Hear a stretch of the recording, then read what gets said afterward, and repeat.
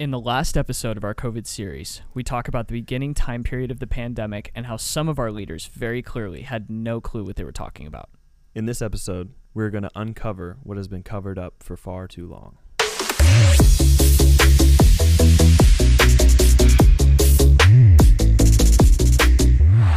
Welcome back, everyone, to our second episode of our COVID series. My name is John. I'm Joseph.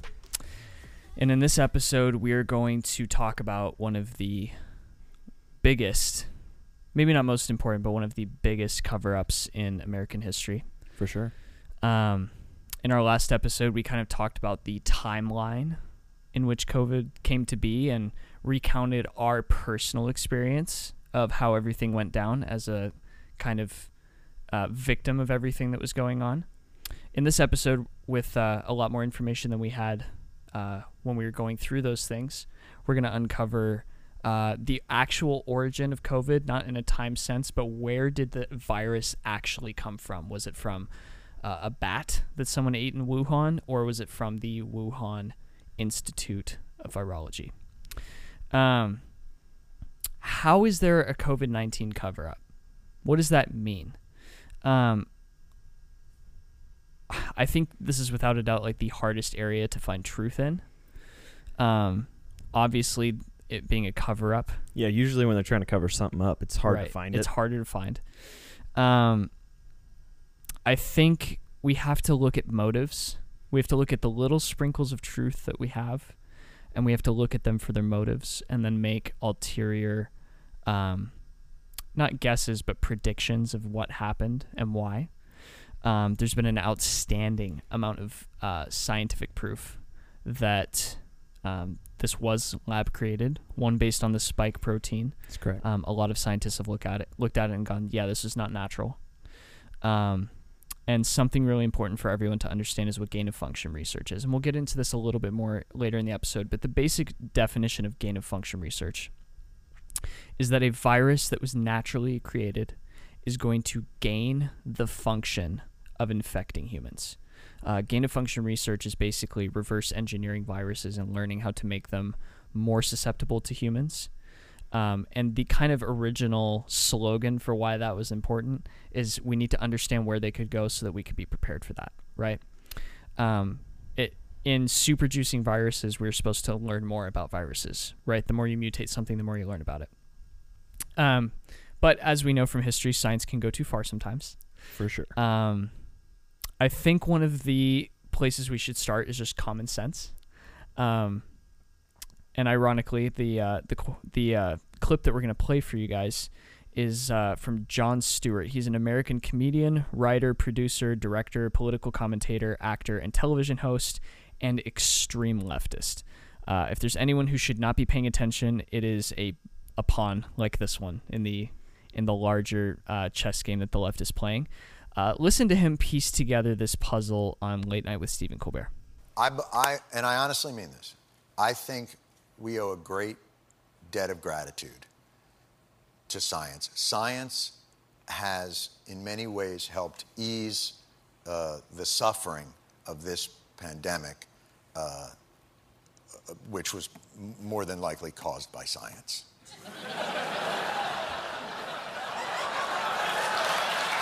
So, and that's kind of... Hold on, what's that? No. Now, listen. It's coffee. I wouldn't do that to you. I wouldn't do that to you. What do you mean by that? Do you mean like perhaps there's a chance that this was created in a lab? There's an investigation. A chance? Well, but oh my if there was God. evidence, I'd love to hear it. I just don't know. There's a novel respiratory coronavirus overtaking Wuhan, China. What do? Oh, you know who we could ask? The Wuhan Novel Respiratory Coronavirus Lab. The disease is the same name as the lab. What about this? Listen to this. Wait a second. All right. John. Oh, my God. There's been an outbreak of chocolatey goodness near Hershey, Pennsylvania. What do you think happened?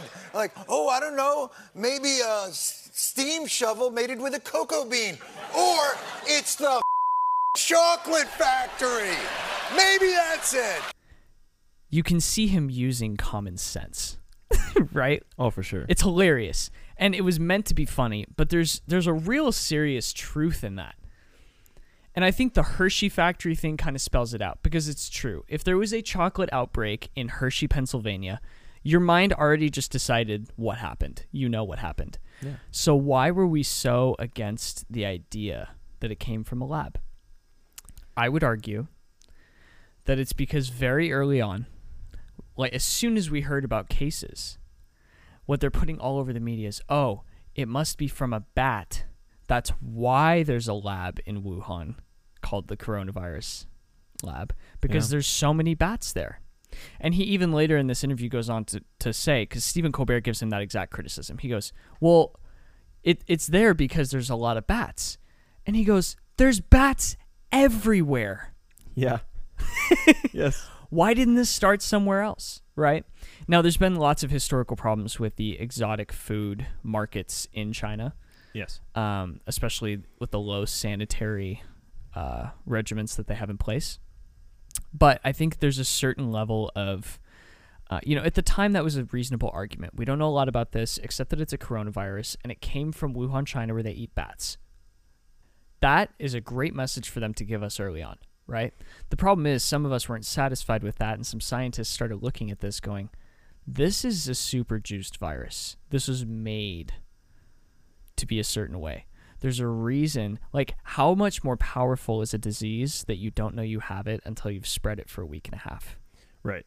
Right? There's certain aspects of it that are just not normal, even down to the molecular size and shape of it. So they start looking into these things and they go, okay, we have a major problem here. This might have come from a lab. Here's the two problems with that. One, that means China deliberately covered that up. And by the way, the Wuhan lab has one of the lowest, when I say security, I don't mean keeping people from breaking in, but when you have a infectious disease lab, there's a security level as far as your protocols for making sure those diseases don't escape. The people that developed like the anthrax vaccine, if they drop a vial and it breaks, everyone dies. Everyone. And if they walk out with it on their feet, literally millions and millions and millions and millions of people would have died, right? So you have certain security clearance levels for these places where they're studying infectious disease. Yeah. Wuhan's was astronomically lower than it should have been. So you start to look at this and you go, okay, did China cover this up? Did they deliberately release it in a place where, oh, it might have just happened by accident, right? Is this a bio attack? Once you get rid of the ate a bat theory, it opens up a lot of questions, and a lot of them have really questionable ulterior motives. For sure. Because if we look at, we had in the early stages, Dr. Li Wenliang, I believe is how you pronounce it. I'm so proud of you. Yes. I worked on that for a while.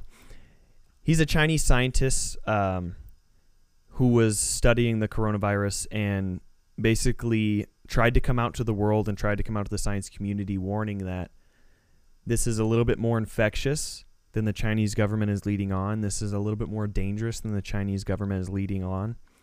And coincidentally, within a couple weeks, Dr. Li died supposedly from COVID. Now, there is a chance for sure. Obviously, there's really no way to know at the point we're at now. Correct. It's too far gone.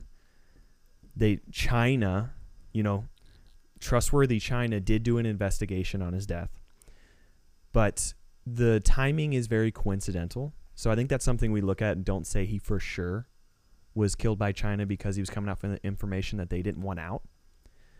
But it's definitely a possibility. We do have signs of people trying to cover up things, and China definitely, no doubt, held back information from the world. Absolutely. For far too long. Absolutely. We heard about those initial deaths later than we should have even, right? And I think Trump banning the travel to and from China was a good idea because there's really no way of knowing how far spread. The first case in Arizona was a girl from ASU that was in Wuhan, China. She was doing some kind of journalistic stuff. Literally had nothing to do with COVID. She just happened to be in Wuhan. She comes back and goes to college, and the first case we had in Arizona was at Arizona State University. What a nightmare, right? Yeah.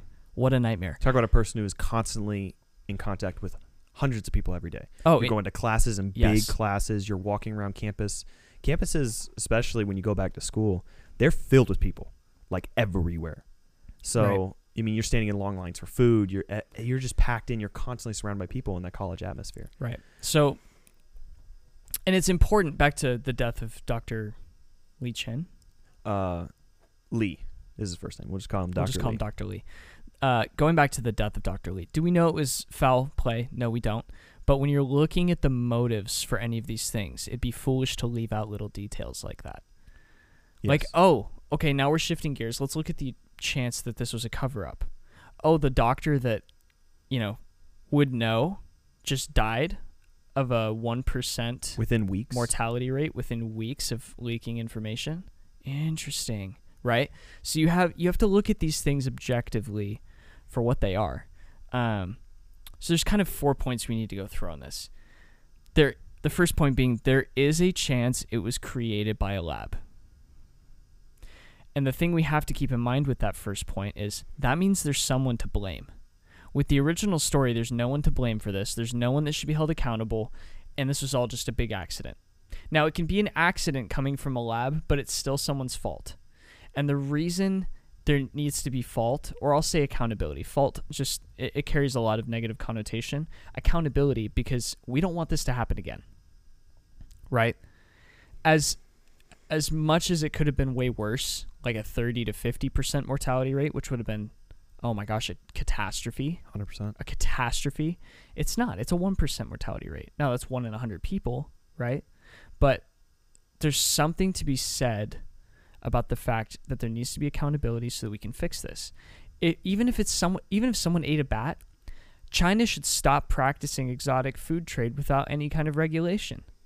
It's where SARS came from, right? There's a problem here, and we need to look at the origin to be able to fix the problem. That's point number 1. Point number 2, and this is kind of where we want to go with this, there's a chance that the NIH, the National Institute of Health, may have funded the creation of COVID-19.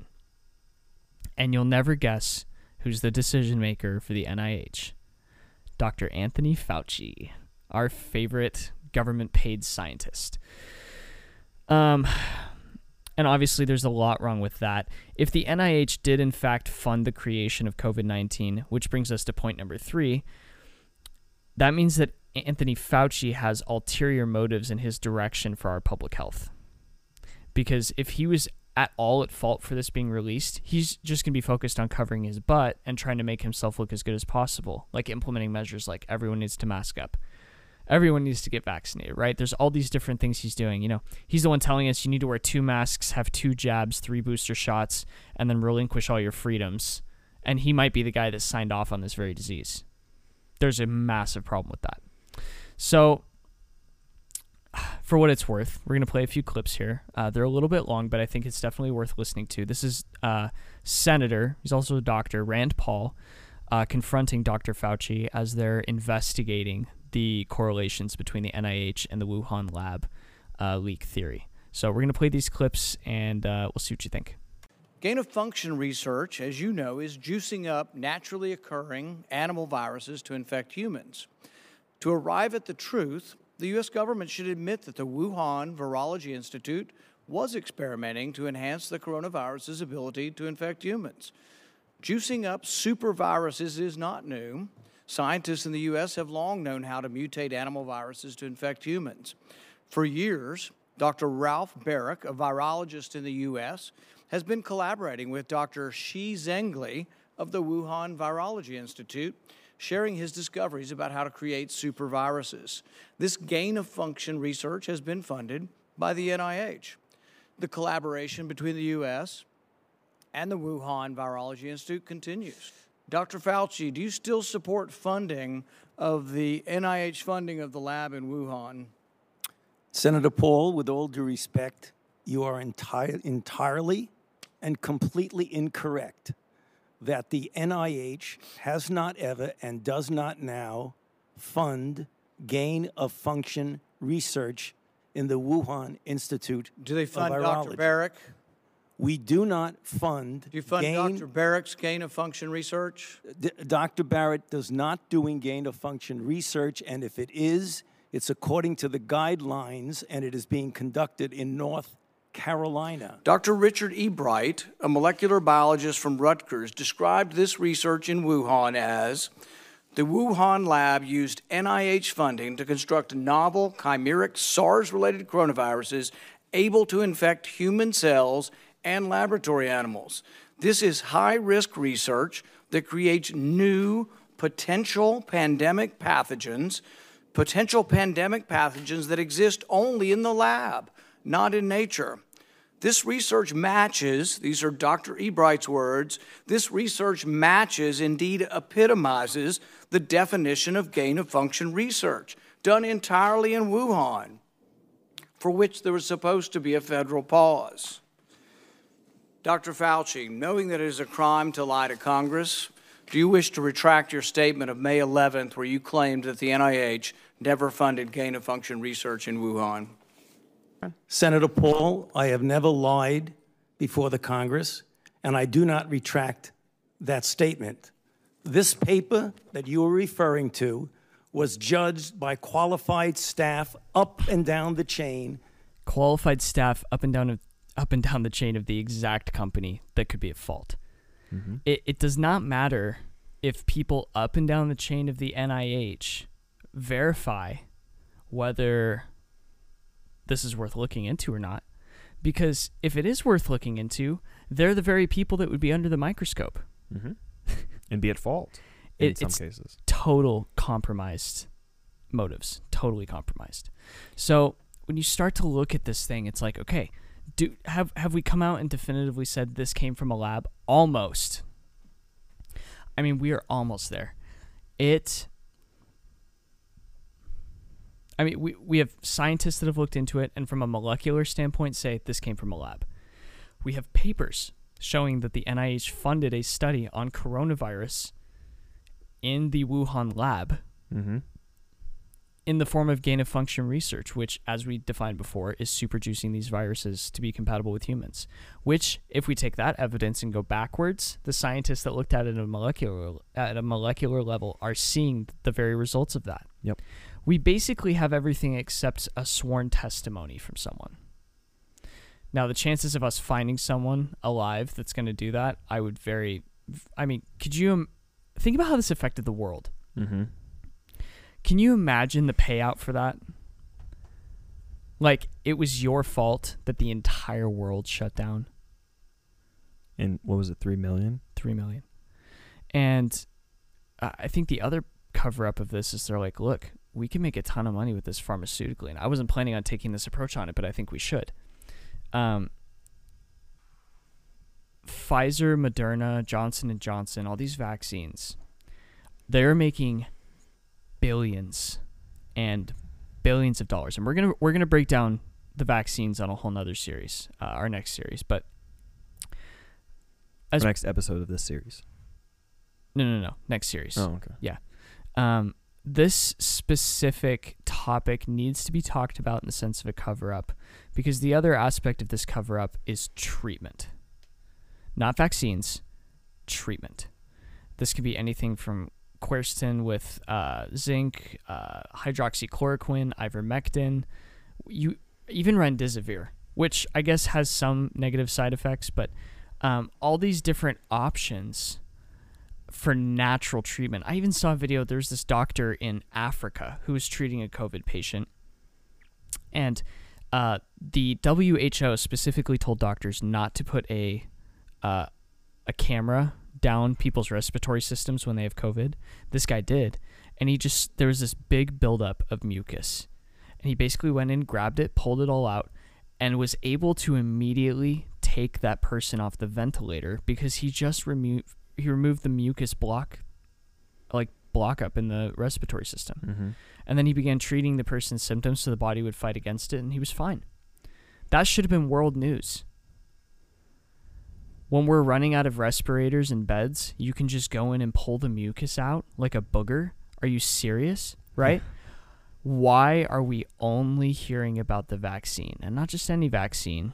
3 American-made vaccines that, by the way, if you go look at a list of sponsors of the CDC, you'll never imagine who some of the top 3 donators are. Oh, yeah. So when you start to look at this as a cover-up, you go, wow, there's a lot of ulterior motives here, right? Mm-hmm. The company's making all the... You always have to look at who's benefiting from it. If you put all the countries in the world, their economy charts next to each other, all of them went down except for China's. All of them. I challenge anyone to go look at that. All of them went down except for China's. If you look at who's making money now, these vaccine companies are making billions with a B. Billions of dollars. So who are their marching men? Anthony Fauci, Mm-hmm. the WHO, and the CDC. And we're in an unfortunate place. In America, doctors used to be able to, in their wealth of experience, they'd go meet together, discuss the new problems that we have, and then the doctors would make their own decisions based off of their education on how to treat their patients. If a doctor ordered ivermectin to treat a COVID patient, the pharmaceutical companies decline it. Hydroxychloroquine, when that whole thing came out, do you know how expensive hydroxychloroquine is? $6 over the counter. Yeah, cheap. Paired with zinc, had unbelievable success rate. Can you imagine how little money they'd be making? Mm-hmm. Right? You have to start to look at these things. 100%. It's a little too fishy. It's a little bit too clear when you have powerful people with so much money involved in a government agency, and then this government agency funds research in a lab, then denies it. This government agency, in my belief, is covering up a lot of other options. And not only this, there's no doubt that one of the best ways to fight COVID is get healthy. Go to the gym. Go to the gym. Go lose outside. weight. Eat healthy. Vitamin D. Vitamins. These are the big things that they're the best way for us to fight COVID, honestly, in my opinion. The other things help. They're great. And they may have the same success rate. But for me, what I'm focusing on is being healthy myself. Correct. That's how I fight sicknesses, just like any other sickness. And I can't believe that there's not been one point that the CDC has been like, we have an outbreak happening. We have a pandemic coming. Make sure you guys are eating correctly, exercising, being healthy. This is the best ways to get your body ready in case you get sick. They just about did the opposite. Well, but They locking us in our houses? Stay Yeah. home, close the gyms, and your reward for getting a vaccine is a Krispy Kreme donut and a beer. 100%. How it's so ironic that one of the things that sugar does is weaken your immune system. And I think it's hilarious that you get a vaccine that is still a tested vaccine. It's not necessarily, we don't know all the repercussions of it or its success rate over time. And when you get it, we give you a Krispy Kreme donut.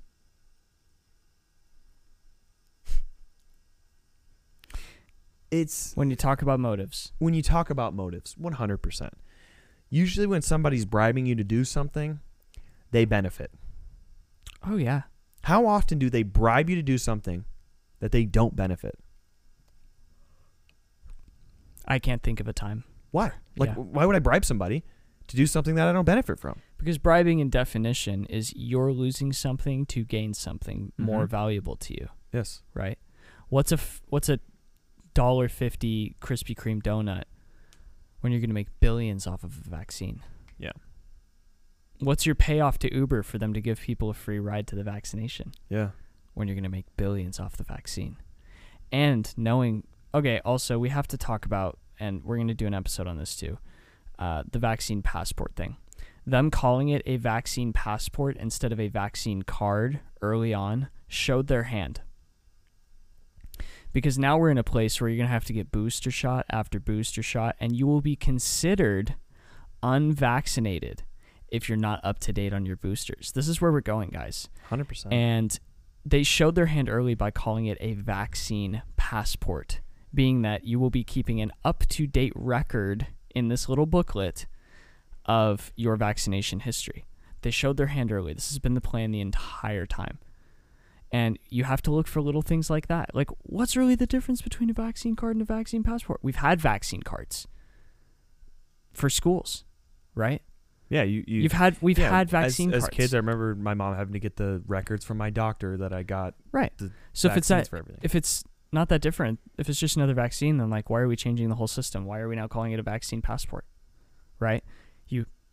You have to look at those little details. So, for what it's worth, the big cover up, and we have yet to see how this story ends. I'm sure their motives will get more and more obvious, especially. We have a lot of patriots that are fighting this right now. Yes. Both with audits. I mean, they're kind of scared that something's going to come out with the audit and all of a sudden they're going to be, called out for election fraud.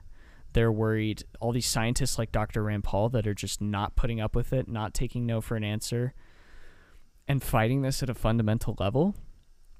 There's people applying pressure and they're getting scared and they're going to make mistakes. And we need to pay attention to the mistakes, and we need to not close our eyes, plug our ears, and pretend like it's not happening. For sure. We need to stand up to some of these things. So, yeah, 100% agree. Cool. Well, thank you guys for listening to our second episode of this COVID series. Be sure to tune in next week, Monday and Wednesday, for our last two parts, and we'll see you guys in our next episode. Later.